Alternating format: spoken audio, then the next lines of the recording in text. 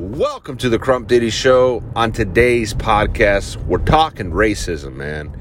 Now, for a lot of you, especially over the last 2 years, you've probably seen a lot of this type of shit pop up on your social media feed. And unfortunately, you've probably been even brainwashed to assume that, especially if you live in America, that, you know, oh my God, this is a very racist country. We're very evil and things of that nature.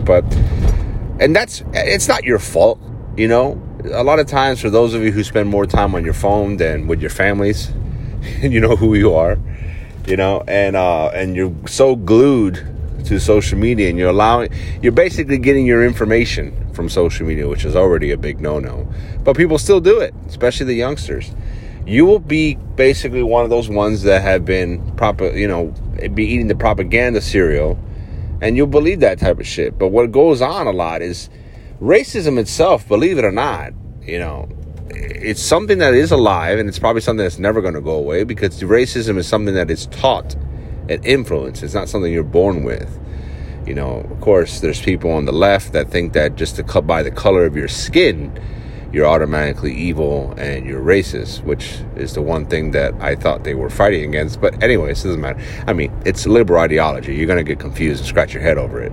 But, you know, one thing that I feel like doesn't get a lot of attention is, you know, the actual racism that's going on in countries that over here in America, we just are in love with, and we just, you know, constantly praise, but we never actually talk about. We never show the reality of it. And it's the type of racism that happens, like, for example, in South Korea, you know, or even in Japan, in China, you know, in these Asian countries that, you know, a lot of us, you know, talk about a lot, you know.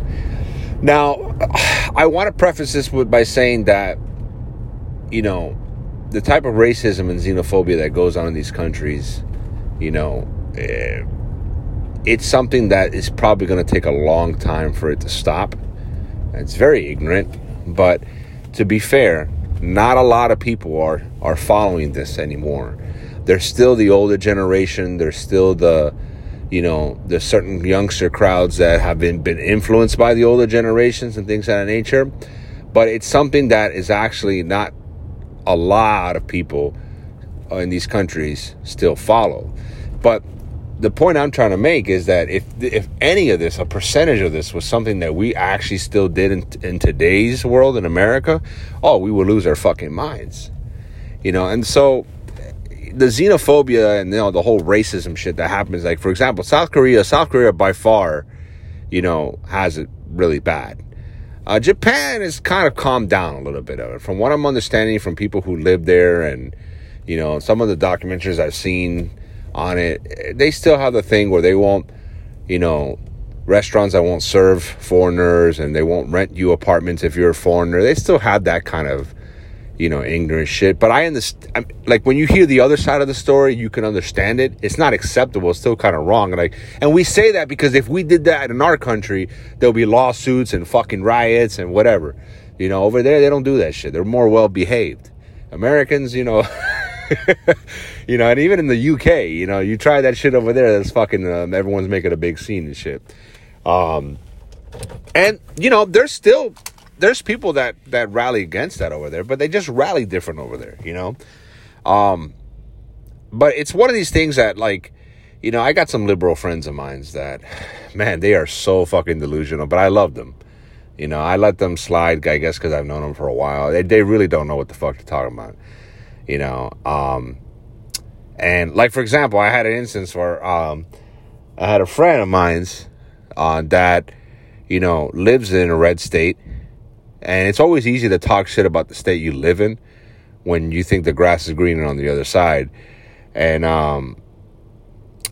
this person came to visit me, and I live in, not visit me, we actually met up or whatever in a different state that's a blue state.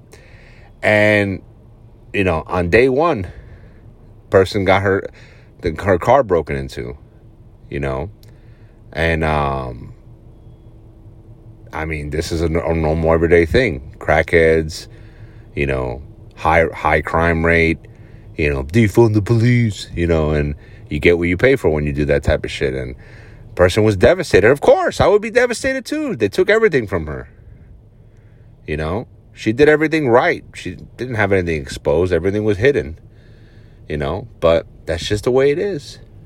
You know, and I try to explain. Listen, this is what you get. This is the life you live when you live in a blue state. I'm not, you know what I'm saying? That's just what it is. You live in a red state, so you're privileged. You know, you don't know what it's like to live over in a blue state. You just know, you think you know what it's like because you watch a lot of CNN or whatever, but it's not what you think, man. Trust me, you're better where you're at. Stay there. But anyways, back to the main point.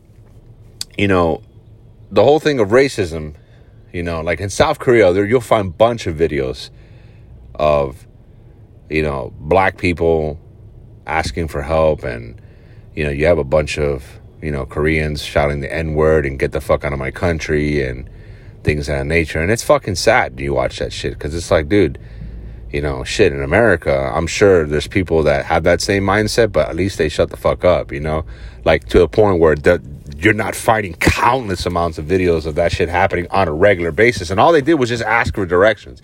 They're fucking tourists, you know, or restaurants just not serving them, you know, straight up just not serving it, you know, and mistreating. If you're a foreigner there, especially if you're teaching, you have like a teaching job over there, you really don't have the same type of rights. You know, and it's crazy because it's like, damn, why is this? I mean, what year are we in? You know what I'm saying?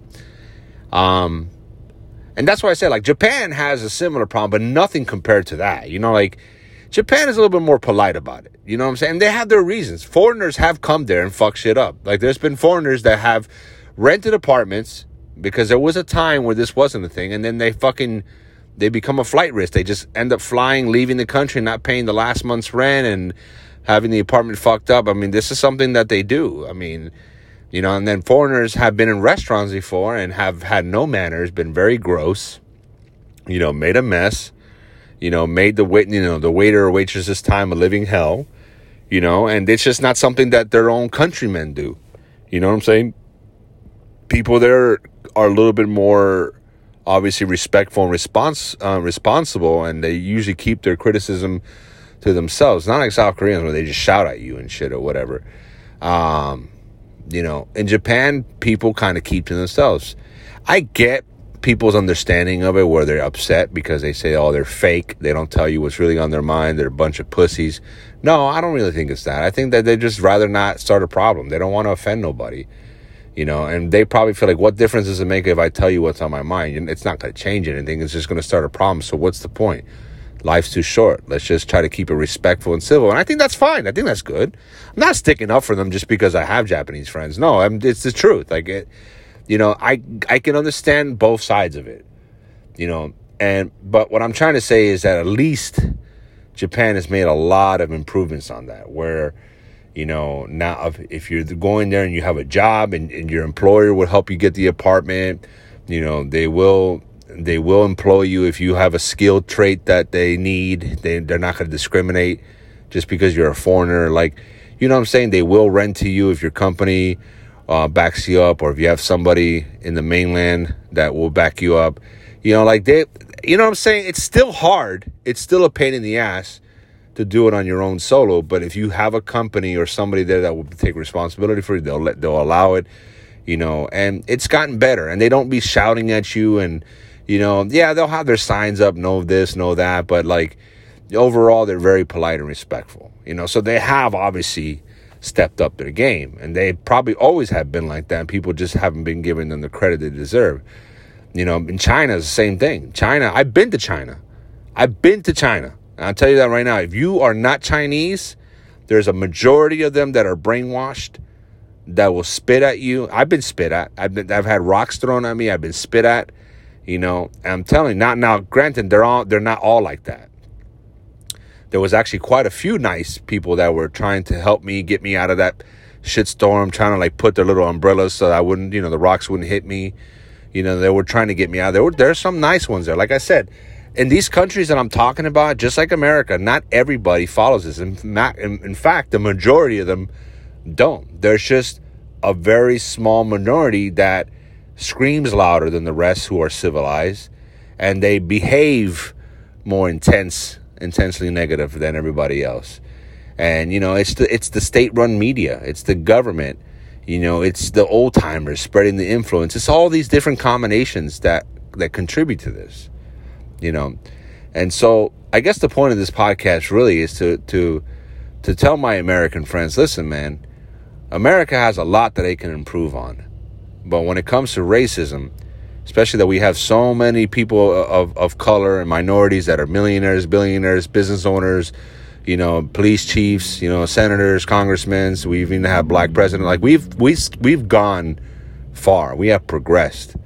We have maybe not as fast as others want, but we have definitely made a turn into the right direction, where there's more people of power that are a minority ever in the justice system, in the police system, you know, in the legislative system, executive system, like, you know, entrepreneurs, businesses, everything, sports, everything. In every category, minorities have been able to excel, you know, and I think we have done a good job with the laws that prevent discriminative practices and things of that nature, where, you know, so I think we've gone the right direction. We're not perfect, and we still got a lot to go.